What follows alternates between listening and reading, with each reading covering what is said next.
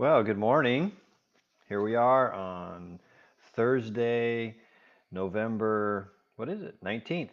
We're so glad that you could be with us this morning. Corey and I are here in our living room, and we're very excited to be with you. And we've had a little bit of technical difficulty this morning, but we're gonna make it work. Um, had a great time last night with the Thanksgiving praise and prayer night, and I know a lot of you participated online with that. Thank you so much. And it's such an important thing for us to tune our hearts um, along with God's heart in terms of Thanksgiving. And so, really thankful for last night. That was a great time. This morning, as I go along in my series on who I am in Christ, I would like to share with you um, this topic. I am united with the Lord and one with Him in spirit. I am united with the Lord and one with Him in spirit. This is the truth of united with Christ, union with Christ. And I want to take us first of all to John chapter 14, in which Jesus is talking to his disciples and he's telling them that he's going away and that he'll not leave them as orphans, but instead will send them the Holy Spirit. And as he's talking about sending them the Holy Spirit, he teaches us a truth, I think, that sometimes we miss the fullness of too quickly when we think, well, that's great. Jesus is leaving, but he's sending the Holy Spirit, so we won't be alone. We'll have the Holy Spirit. But I think what we miss in this passage is we miss his clear teaching on his union with us as Jesus. And so let me read these verses, John 14, 15 through 20, and then I'll make some comments and then take us to some other united with Christ verses in the Bible. Jesus says, "If you love me, you will obey what I command. And I will ask the Father, and he will give you another counselor to be with you forever, the Spirit of truth. The world cannot accept him because it neither sees him nor knows him. But you know him, for he lives with you and will be in you. I will not leave you as orphans. I will come to you." Interesting that Jesus says there, I will come to you. He's talking about sending the Holy Spirit, right? And yet he says, I will come to you. Before long, the world will not see me anymore, but you will see me. Now that's very interesting. Because I live, you also will live. On that day, you will realize, here it is, verse 20, that I am in the Father, and you are in me, and I am in you. Well, wait a minute. I thought he was talking about the Holy Spirit being in us. And in three places in this passage, he's teaching, yes, the Holy Spirit's going to be with you, but also I will be with you through the presence of the Holy Spirit. I think this is a powerful, powerful passage. That the Spirit will be with them forever, right? Um, he will take up residence in our hearts so that we won't be orphans when Jesus is gone. But Jesus purposely blurs the distinction. Listen now. He purposely blurs the distinction between himself and the Holy Spirit. Why? Because they are one. He says, I am in the Father. That is, Jesus will be leaving, so he'll be with the Father. And then he says, you are in me, verse 20, because I am in you. Context by the power of the presence of the Holy Spirit. So Jesus has gone to heaven, but he's still here in our hearts by the presence of the Holy Spirit. I think we tend to separate the persons of the Trinity a bit too far sometimes in thinking that God and Jesus are up in heaven and that the Holy Spirit has been left here on the earth to indwell us. But Jesus wants us to think about it like he's still with us through the ministry of the Holy Spirit, because truly the Holy Spirit is the Spirit of God. Well, in fact, some of the verses in the Bible say that the Holy Spirit is the Spirit of Christ, right? And so if the Holy Spirit is the Spirit of Christ, then when the Holy Spirit is in us, then Christ is in us. The Spirit resides in our hearts, and so Jesus is in our hearts. I just love this. This is just powerful truth for us. Here's another verse that I like. Ephesians chapter 3, verses 16 and 17. Ephesians 3, 16 and 17. Paul says, I pray that out of his glorious riches he may strengthen you with power. Watch this now. Through his Spirit in your inner being. Verse 17, so that Christ may dwell in your hearts through faith. Do you see it? It's the same idea where Paul understands what Jesus taught, in that when the Holy Spirit is in our hearts, Christ is in our hearts.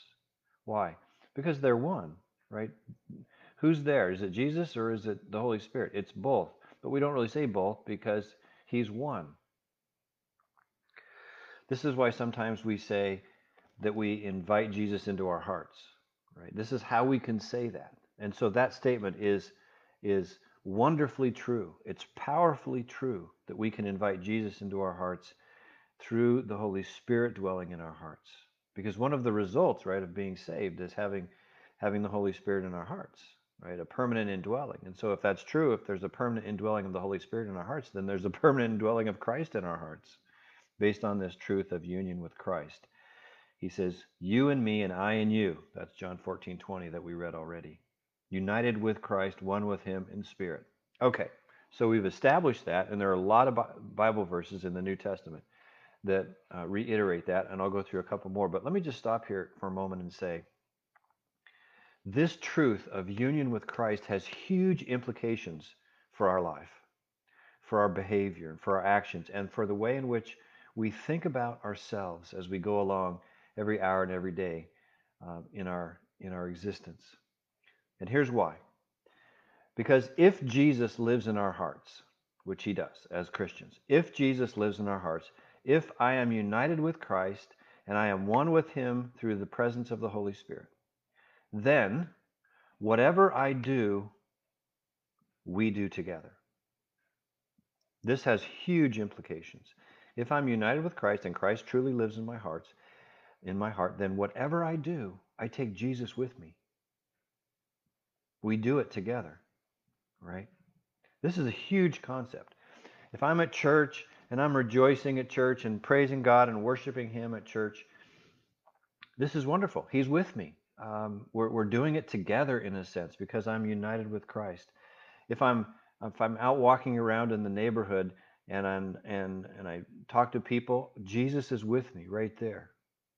If I go to work, when I go to work and I do my job and I have my responsibilities, I'm with people, Jesus is right there with me, right? Wherever I go, whatever I do, Jesus is with me. But the same is true if I sin, right? If I do something in disobedience to God, Jesus is still there with me. I've taken him into that sin with me. That's a huge concept. Paul picks up on that concept in 1 Corinthians chapter 6. And so now I want you to turn to 1 Corinthians chapter 6 with me, where he uses this very same reasoning, this very same line of reasoning, which I've just talked about, to encourage the Corinthians to not have sexual immorality. So we're in 1 Corinthians chapter 6, and I want to read two sections. First of all, verses 15 through 17. Paul says, do you not know that your bodies are members of Christ himself? Why does he say that? Because we're united with Christ, right, as I've been teaching. Do you not know that your bodies are members of Christ himself? Shall I then take the members of Christ and unite them with a prostitute? Never. Do you not know that he who unites himself with a prostitute is one with her in body? For it is said, the two will become one flesh. But he who unites himself with the Lord is one with him in spirit. There's that union with Christ truth again in verse 17. He who unites himself with the Lord is one with him in spirit. But if the Lord is in you and you're united with Christ, then wherever you go and whatever you do, you're taking Jesus with you. And so Paul says, don't do that. Don't take Jesus with you to go unite with a prostitute. Well, we could broaden that concept even further and say, don't take Jesus with you into any sin, right? Because whenever you sin, that's what you do. And so stop sinning, basically is what he's saying. The body is the temple of the Holy Spirit. And if it's the temple of the Holy Spirit and the Holy Spirit's presence unites us with Christ, then the body is the temple of Christ. You keep reading here in verse 18. He says, then flee from sexual immorality. All other sins a man commits are outside his body, but he who sins sexually sins against his own body. Do you not know that your body is the temple of the Holy Spirit who is in you, whom you have received from God? You are not your own. You were bought at a price. Therefore, honor God with your body. You see, Paul is taking it even one step further than we read in John chapter 14, where we're united with Christ in our spirits. Paul is saying, okay, if that's true, then this is also true, that we're united with Christ in our very physical bodies. You see, God created us with physical bodies. God loves our physical bodies. He loves the idea of physical bodies. There's nothing inherently wrong about physical. And when we have a body that includes the physical and includes the spiritual, those things intermingle. You can't just separate the physical from the spiritual. And so what Paul is saying here is if you're united with Christ in your spirit, then you're also united with Christ in your body. And so don't take your body and go do something sinful and drag Jesus into it. That's what he's saying. That's anathema. That's so unholy to think about. And so when I say this changes everything, this concept of union with Christ changes everything in my thinking about my own identity, my own behavior. It truly does motivate me to want to live a more holy life, because I am welcoming Jesus into my heart. He's in there. My body is a temple made to be a wonderful host place for the Holy Spirit and for Jesus. Well, there are a lot of Bible verses about union with Christ. Here's another one that I really love, Ephesians 2:10. Ephesians 2:10 says this. It's very familiar, I'm sure, to you. For we are God's workmanship, created in Christ Jesus to do good works, which God prepared in advance for us to do. We're created in Christ Jesus.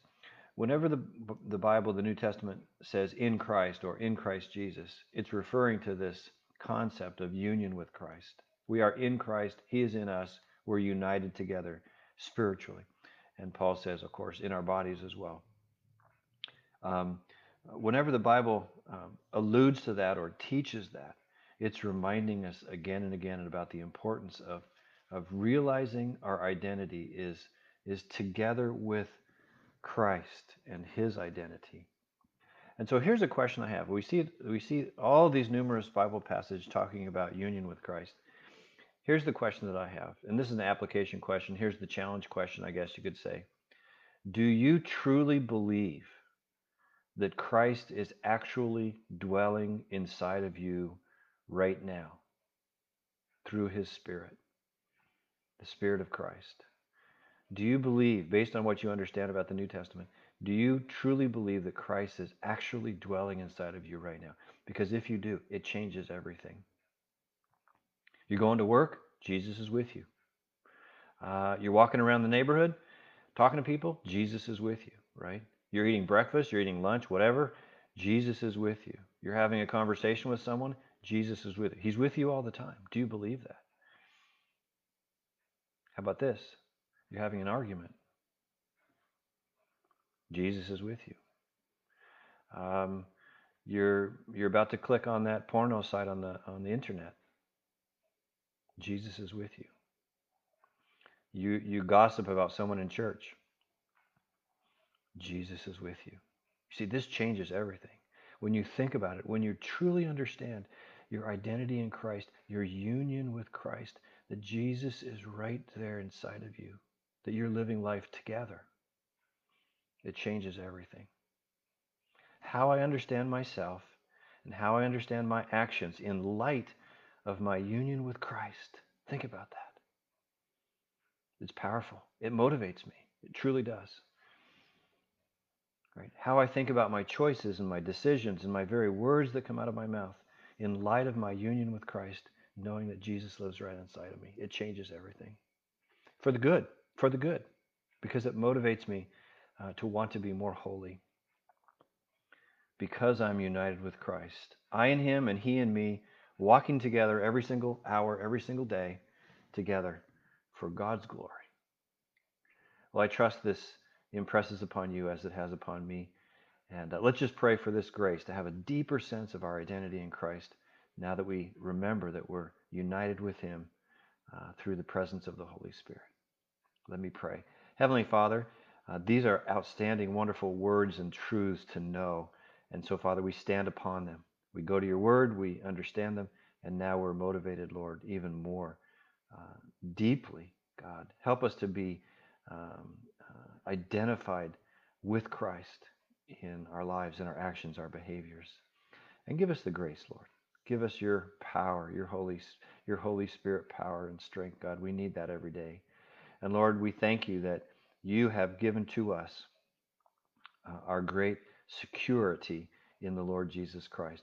So during a time like this, Lord, we don't need to be without joy, Lord. We don't need to be without purpose, Father. These are difficult times, but you have helped us to rise above them through understanding who we are in Christ. In Jesus' name I pray.